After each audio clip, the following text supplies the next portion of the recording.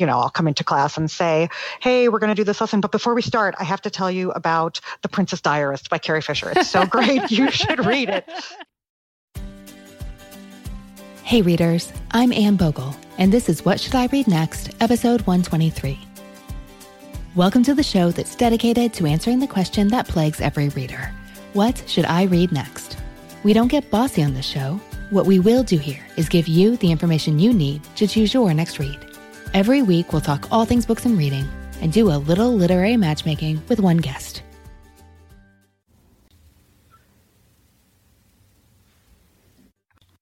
Today's guest is a reader who loves to laugh.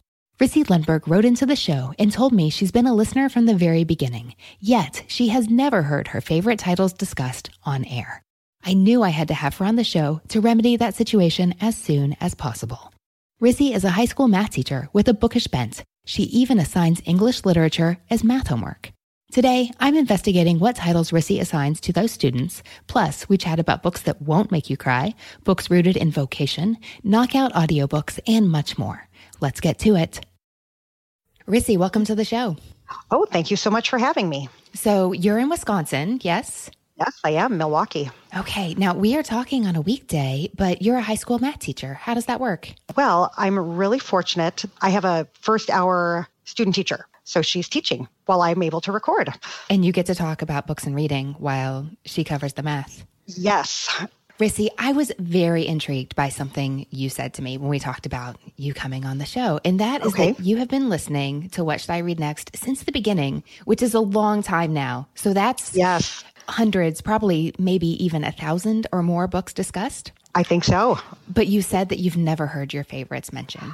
I have not. We'll get to that eventually, but I would love to hear about your reading life, what it is you're reading that's clearly different from what we've been talking about on the show. Well, when I listen to the show, I hear a lot of people talk about how they like to ugly cry. I think that was Jamie Golden who said that a few weeks ago. I was like, oh, okay. I don't know. I don't like to ugly cry.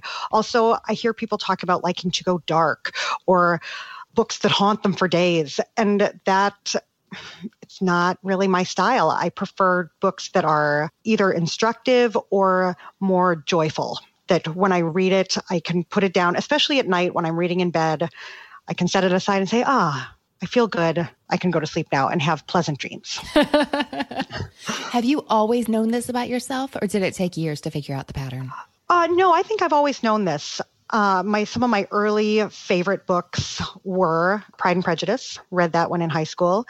Also, Anne of Green Gables. Loved it. And I just loved the joy, the spirit. I mean, I read a lot. I read pretty widely, but the books that I truly love that follow me, that I reread, are the happier books. Now, you mentioned you often read before bed. What are the rhythms of your reading life like? I have a semi-long commute, 20 to 30 minutes every day. I listen to audiobooks while I drive, which helps get a lot of extra books in that I wouldn't read otherwise. Also, sometimes during lunch at school, I'll have my lunch and I'll read a book. I come home, sit on the couch, read a book. But then at night when I'm getting into bed, I like something light, but also that has a good literary quality that I can drift off to sleep with some good language. Do you find those books to be easy to find? I don't. I was talking with my sister about this the other day, who has the same preference as I do, that she likes books that are happy and joyful, but that are well written. And we were talking about how difficult it is to find, kind of like the Oscar movies that are dominated. Always the best pictures are super sad or really dramatic, and there's never a comedy that's nominated for Best Picture, which is unfortunate, I think. So you've obviously had some time to think about this. Mm-hmm. Does it seem to you that it's hard to write literary works and be funny? Or do you think it's just easier to have the appearance of writing seriously if you're very, very serious about the content? That's a great question. I think both of those are true. It's easy to make people cry. All you have to do is talk about a dead dog and everybody's, they're falling all over themselves crying. But to write something that is widely appealing, that's humorous or joyful, I think that's harder to do. Okay, you keep saying joyful. A pervasive tone throughout or a hopeful note at the end? I think either one. Like one of my favorite books that I did not choose for this, but I really like A Christmas Carol by Charles Dickens. I read that every year, and that's not joyful throughout. You know, he's a grouchy old man who has these visitors from his past that show him things that he really regrets and is sorry about. But at the end, he is repentant, and it's joyful at the end. You know, a lot of times when I'm reading, I wish the characters I'm clearly invested in, I wish that they would make better choices in life. And I wish that they could be happy. And I wish that their relationships could work out on the first try, or at least the second, and not the 15th, as often happens in the pages of the book. And I have to remind myself that plots move forward because bad things happen. And there is no novel without tension. And that is the nature of the thing. So on that level, I can see why it could be hard to find books with that tone. It's not impossible, right? I hope not. No, and I found some good ones over the years. You mentioned that you like to read instructive works as well. Could you tell me a little about that? Well, I'm sitting here at school and I have The Calculus Story, A Mathematical Adventure. I'm super excited about that one. Honestly, that's not what I expected. It just came out, and thanks to you, I pre-ordered it to support good authors. I like all sorts of books. Braving the Wilderness, Barking to the Choir. Have you heard of that one? No, I don't know that. Oh my gosh, it was so good. I gave it 5 stars. It's a follow-up to another one called Tattoos on the Heart. Yeah, I do know that one. Same author?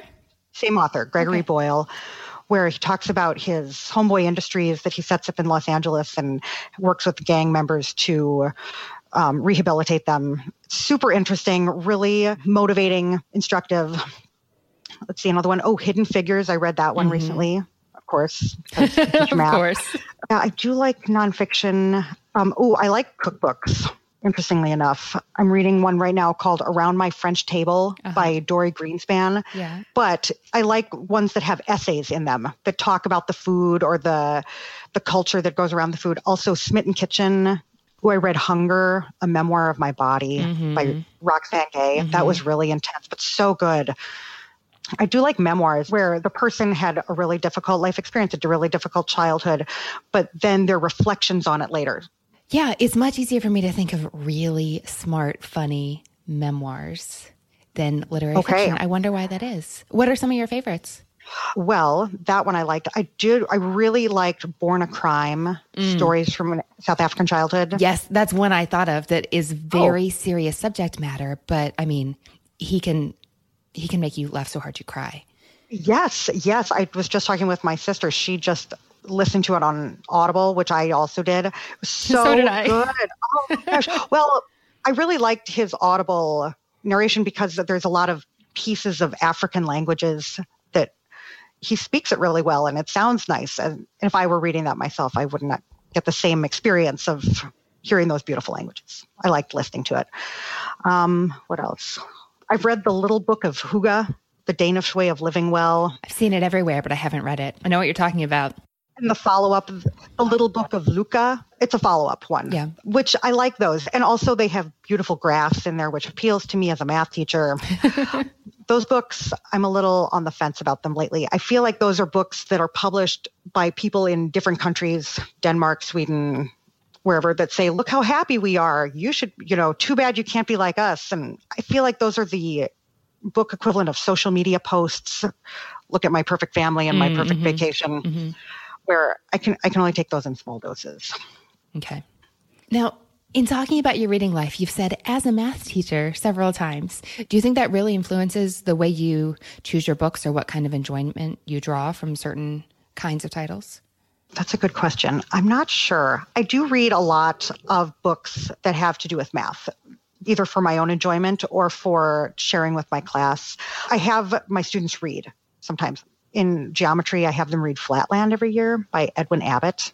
The Dot and the Line by Norton Juster we've read. I love it. I love it. I know. Every year at the end of the school year, I read it to them. They bring cookies and I read it to them as the wrap up to the year. And it's super cute and fun.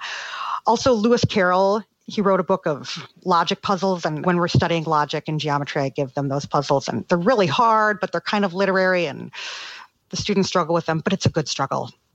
Now, it's been a long time since I sat in math class, but it's definitely my impression that assigning books to your students, assigning English works to your students is not the norm.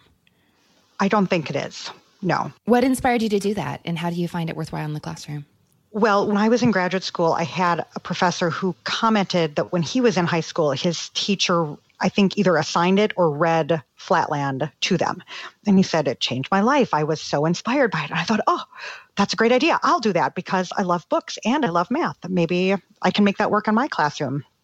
And it's really good. So in geometry, we study points, lines, planes, and then we study solid shapes. And then at the end, we talk about Flatland, which discusses the possibility of higher dimensional space. So that's how I introduced to them that mathematicians work in 4 and 5 dimensions. And then we can have a discussion about what that means, how you can work in something that you can't visualize. And also, it's a little lighter. We don't do a heavy analysis, and they don't have to write essays. We just do it because it's interesting. Even though I teach math, I like all sorts of books, so I recommend books to students. I'll come into class and say, hey, we're going to do this lesson, but before we start, I have to tell you about The Princess Diarist by Carrie Fisher. It's so great. You should read it. Was that a recent read? It was. Okay, so this is the one you were just talking about. That was my juicy memoir from your reading guide from last year, and it was juicy. It was. I'm glad it delivered. Also, I was going through all of my books the other day, getting rid of some and kind of weeding out. And I thought, I don't want to sell these necessarily. So I set up a little free library outside my classroom. Oh, I love it. I know, it's so fun. And I don't have a lot of books. I have one solid shelf, but I'm hoping that other teachers will be inspired and we can get a good cross-section of literature and biography and science. I would love to see a really well-stocked high school library, little library shelf. Racy, I am so curious to hear about your specific titles. Okay. And first, I just love this quote you shared with me that I'd never heard before from Alexander McCall Smith. He said that one can write about amusing subjects and still remain within the realm of serious fiction. Are we going to hear that in your favorites? No. But I do like him and I do love that quote. Have you ever seen him in person? I have. Oh, it was so exciting. At our local bookstore, Boswell Books, owned by Daniel Golden. I don't know what the occasion was, but it was just a few months ago, and he came and I took my mom, and it was like a concert for book lovers. We were all in this bookstore, and yeah, it was great. I just thought he was hilarious, and I loved him. That's what made me ask. We were talking about happy reading experiences, and he came to my local library when, right after Emma, A Modern Retelling came out. Oh, yeah. Which wasn't my favorite Alexander McCall Smith, but it sure was fun to hear him talk about because he had a great sense of humor about tackling Jane Austen. But he wore a kilt. He had a delightful accent. He told hilarious stories. It was a great night. I travel a lot. I have 2 sisters, and they live in really interesting locations. And one sister was living in... Where do they live? Well, I have one sister. She lived in Australia for 3 years, and now she lives in Montreal. And of course, I visited her there multiple times in Australia and in Montreal. And then my other sister, her husband works for the U.S. State Department. So they've lived in Norway and Botswana, and now they live in Malaysia. Oh, wow. And of course, Botswana, that's where the ladies' #1 detective agency books take place. My sister had a tutor for the kids who came and helped them with their math homework. And she said, oh, this is the perfect book. It always makes us laugh. It really captures Botswana so well. And so I thought, well, while I'm here, I have to reread it. And I have a picture of myself reading it on a plane while drinking a cup of Red Bush tea. That's perfect. It was perfect. It was. I'm experiencing bookworm envy right now. But we're not going to hear that in your favorites about the humor. Okay, well, I'm curious to hear what they are. Are you ready to dive in? I'm ready to go. Yep. All right, Rissy, you know how this works. You're going to tell me 3 books you love, 1 book you don't, and what you're reading now. And then we'll talk about, hopefully, smart literary fiction and nonfiction you should read next. That sounds great. All right, what's your first favorite? My first favorite is A Damsel in Distress by P.G. Wodehouse. This book I describe to friends that I want to recommend it to as Downton Abbey, if Downton Abbey were a comedy. Which I think that's a huge selling point because everybody loves Downton Abbey, right? I love Downton Abbey. It was published in 1919, and it centers around a family living in this great house. There's Lord Marshmoreton, his sister Lady Caroline, Maud, and Percy, his children. So Lord Marshmoreton loves gardening, roses. His sister Lady Caroline wants him to be writing the family history, but he doesn't want to. He's always trying to get out of it somehow. Then there's his children, Maud, who is in love with Geoffrey. And then she later meets George Bevan, who falls in love with her, but she can't be with him because she loves Jeffrey, but she hasn't seen Jeffrey in a year. And so George Bevan kind of moves to the neighborhood and is trying to woo her. Then there's Percy, Maud's brother, who wants to protect the family name and doesn't want Maud to get involved in these crazy characters. So that's the family. But then downstairs, there's Keggs the butler, Albert the page boy, all the servants who, I don't know, it's a really fun cast of characters. They're all putting in bets to decide who Maud is going to marry at the end, and based on who they have money invested in, that's who they give help and aid to throughout the story. And I do have a paragraph that I marked that I would like to read, if that's okay. Oh, yes, please. Okay, so this is they're having a coming of age party for Percy, the son. And so everybody's there at this party. The floor was crowded with all that was best and noblest in the country, so that a half-brick hurled at any given moment must infallibly have spilt blue blood. Peers stepped on the toes of knights, honorables bumped into the spines of baronets. Probably the only titled person in the whole of the surrounding county who was not playing his part in the glittering scene was Lord Marshmoreton, who, on discovering that his private study had been converted into a cloakroom, had retired to bed with a pipe and a copy of Roses Red and Roses White by Emily Ann Mackintosh, which he was to discover, after he was between the sheets and it was too late to repair the error, was not, as he had supposed, a treatise on his favorite hobby, but a novel of Serentine sentimentality dealing with the adventures of a pure young English girl and an artist named Claude. Well, I know what you need to read next, and I hope you haven't read it yet. Are you going to tell me now or later? I'm going to tell you later. All right, I'll wait. I can be patient. Rizzy, what's your next favorite? My next favorite is A Supposedly Fun Thing I'll Never Do Again by David Foster Wallace. Who I do not think of as being a lighthearted writer. Yeah, he really is. This one was recommended by my brother-in-law, who reads extensively, and he just said, this is just a funny book. You should really read it. So I trusted him, and I dove in, and it really is, it's fun. This particular book is a collection of essays that he wrote for different magazines, and they would send him places and he would write down his observations. So a couple of the essays that I particularly like, one where he goes to the Illinois State Fair and another where he goes on a 7-night Caribbean cruise. And just like the stories he tells about it are so funny, like just people watching while waiting to embark, or clothing ranging from corporate informal to tourist tropical.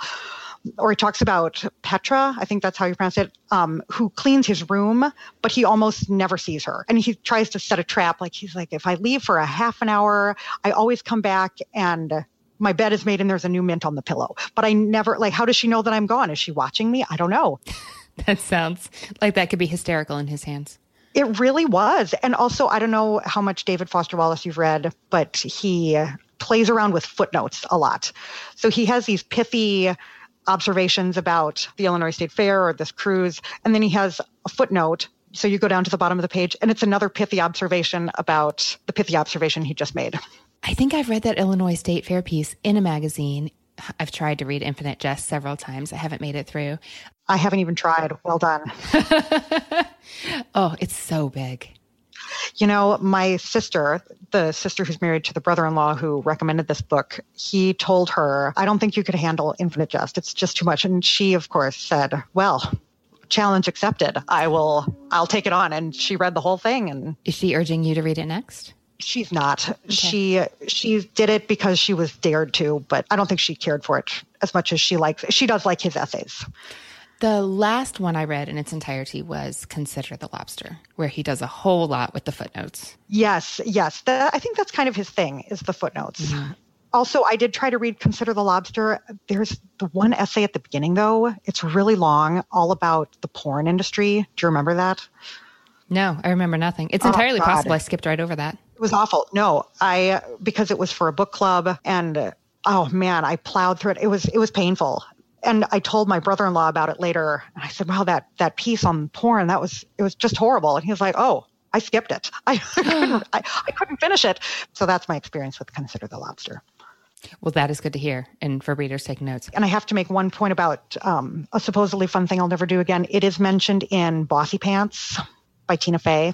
There's a chapter in there called A Supposedly Fun Thing That I Will Also Never Do Again. I loved Bossy Pants, but I do not remember that. You should go back, because she talks about her own experience going on a 7-day Caribbean cruise with her husband and how awful it is. Oh, man. I need to go back and reread that one, too.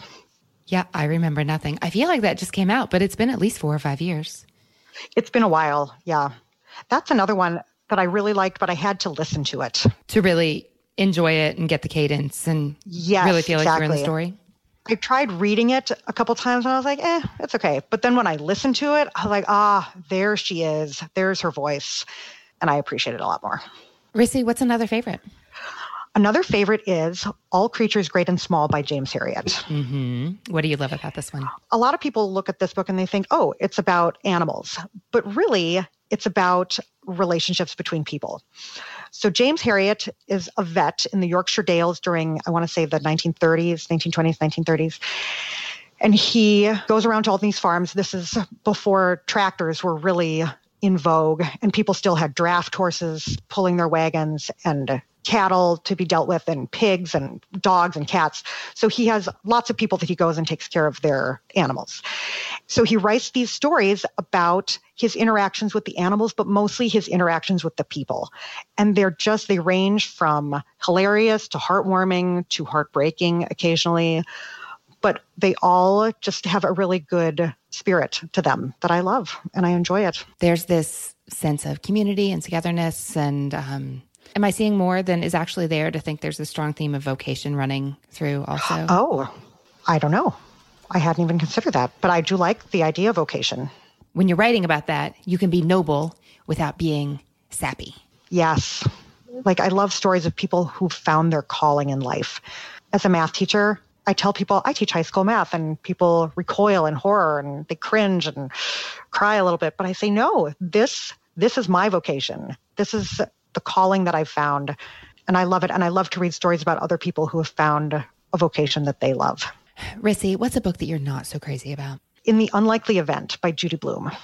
Did not like it. So I know it's about a plane crash. It is. But I haven't read this one.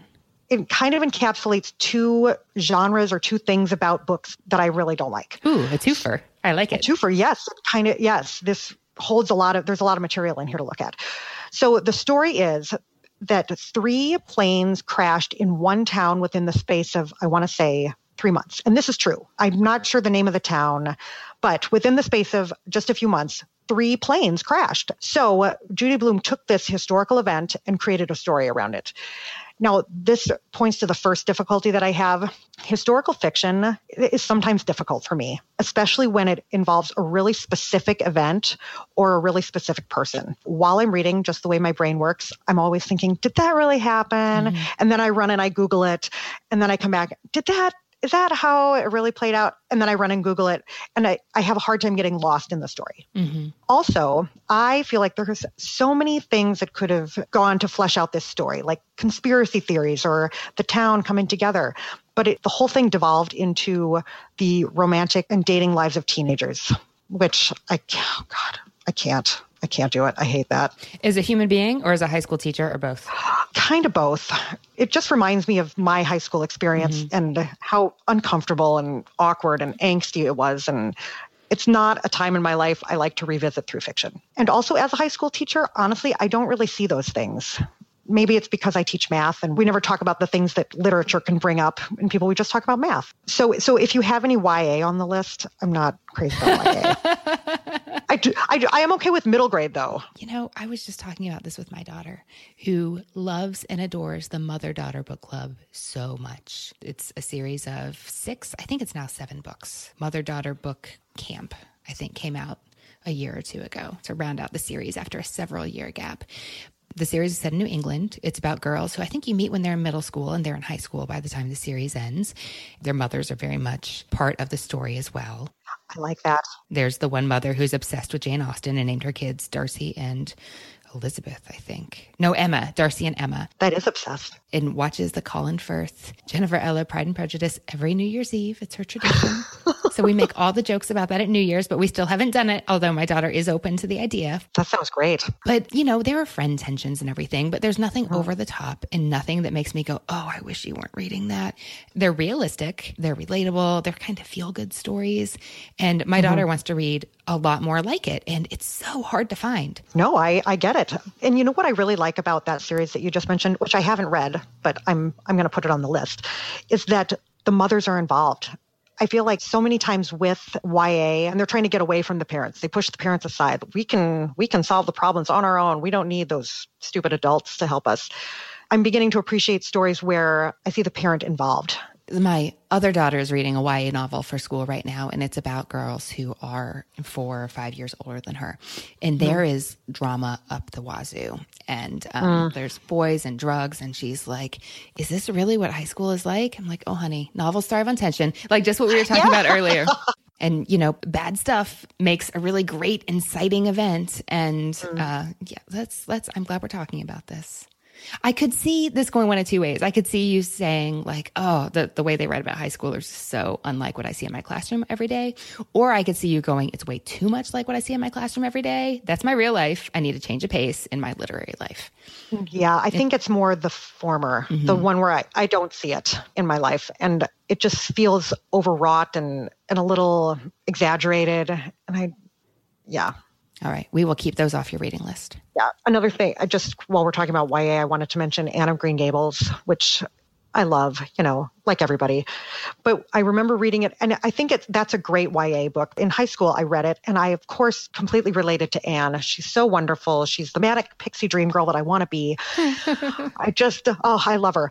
But now I reread it again over the summer, and I totally relate to Marilla, who is learning to become a mother, is, dealing with this girl who's a little overwrought, and, she kind of rolls her eyes at her sometimes, but she's a big part of the story, that it's not just the story of Anne, it's also the story of this woman who's learning to be a caregiver. That's really interesting. Rissy, what are you reading right now? A couple books I just finished. The Wild Things, The Joy of Reading Children's Literature as an Adult by Bruce Handy. I keep seeing that. How was it? Oh, it was great. I really liked it. He did have a couple disparaging things to say about Anne of Green Gables, but everything else was great. And it made me want to go back and read some of these kid books, I guess you call them, like Charlotte's Web or The Cat in the Hat, as a literary experience. I really liked it. I would recommend that one. Also, I just recently finished Eleanor Oliphant is Completely Fine by Gail Honeyman. Loved it. Good to hear. Because that's not all, sunshine and... It's not, but at the end of it, there was growth, and she was happy at the end. And a really strong sense of community. So weirdly, like All Creatures Great and Small. Agreed. Another one that I'm currently reading is The Wine Lover's Daughter by Anne Fadiman. I don't drink wine, but I love Anne Fadiman. And I just barely started Sourdough by Robin Sloan. Oh, yeah. And when I say barely started, I mean I'm on page 10. That sounds like a really promising pick for you. I think it is. And there's even a quote that I thought related to what should I read next, where she says, I'm from the Harry Potter generation, and we like to be sorted. We like to be yes, sort me. Tell me what books I like. Tell me what personality I am. Rissy, is there anything else you want me to know about what you want more of in your reading life, or what changes you'd like to make happen before we pick books for you? I do like rounded reading. Like, I like to have some fiction, some nonfiction. So a diversity of genre subjects. Yes. I can really relate to that. All right. Well, I have ideas. Are you ready to dive in? I'm ready to go. Okay. Oh, this is so exciting. Well, that's funny that you mentioned Anne Fadiman, because I was making notes about her essay collection At Large and At Small. You know what? I own a copy, but I don't think I've ever read it. Well, it feels like cheating to give you another Anne Fadiman title, so we're not going to count that as one of our three. But it sounds up your alley, especially if you're reading a book by her right now.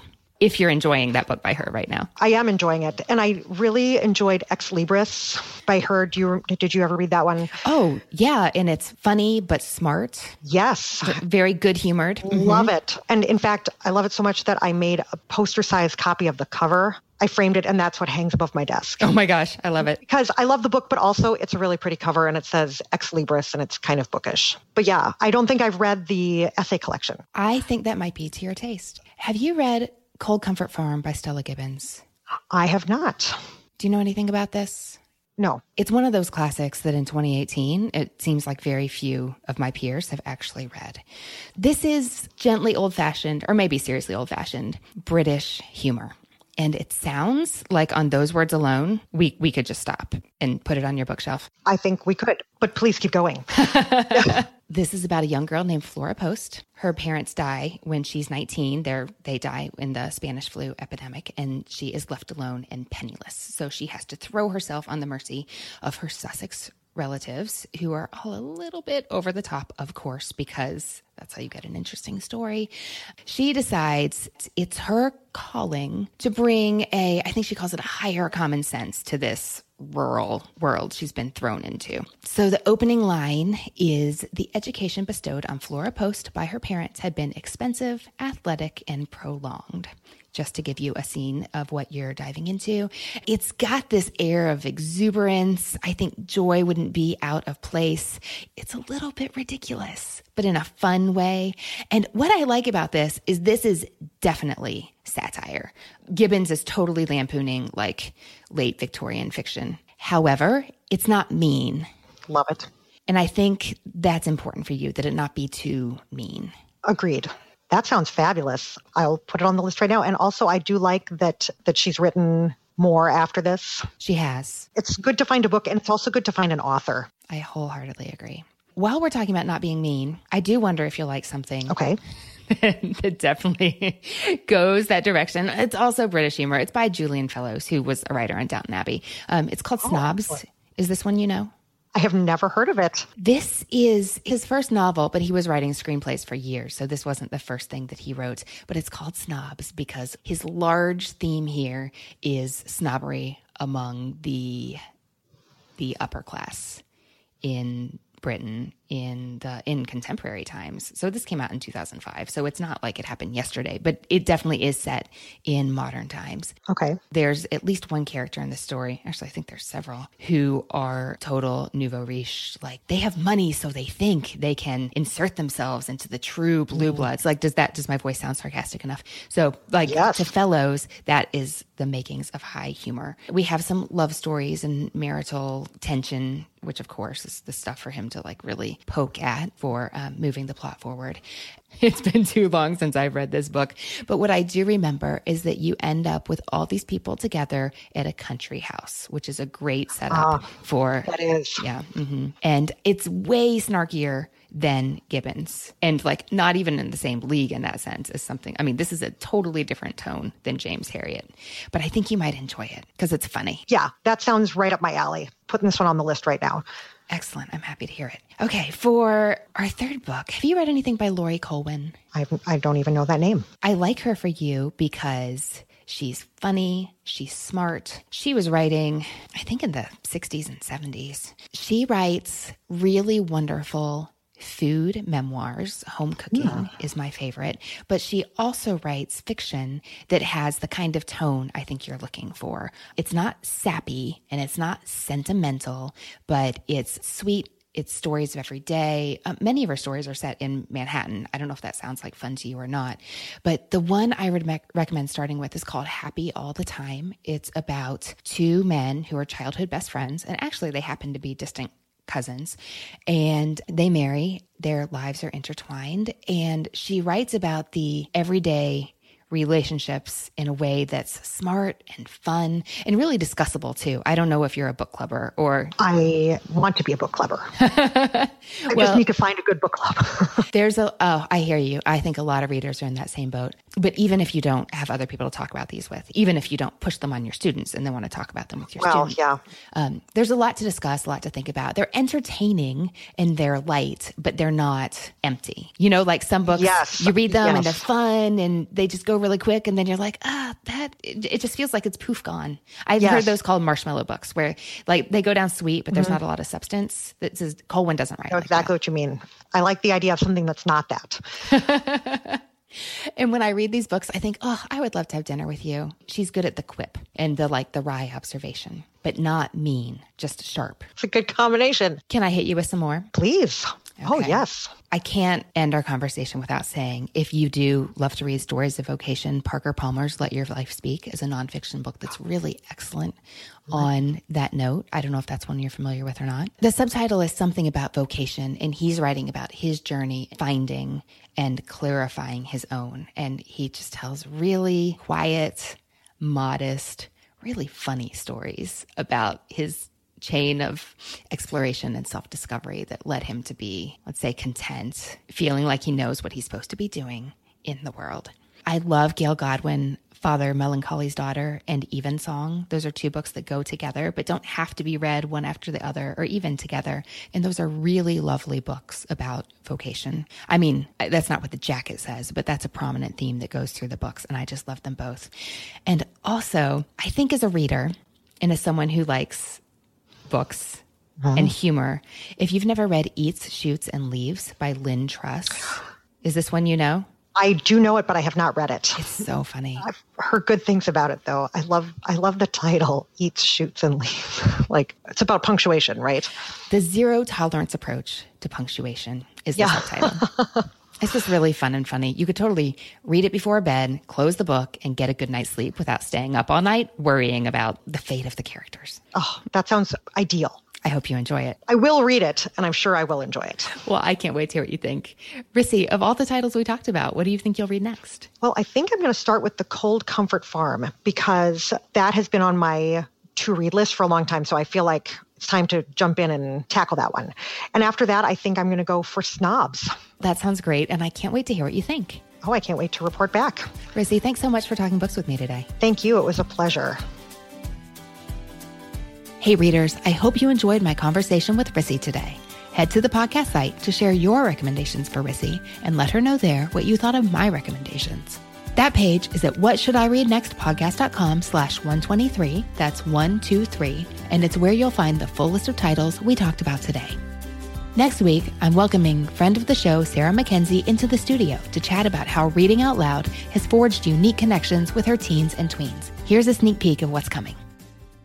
Well, it gets more valuable too as your kids get older, right? Because as your kids get into their tweens and teens, sometimes those big topics that either you don't really want to talk about, but you know you should, or that are just maybe kind of uncomfortable, or they're just not normal dinner time conversation. Kind of like you're saying, you know, sit down with a stranger and ask them about grief.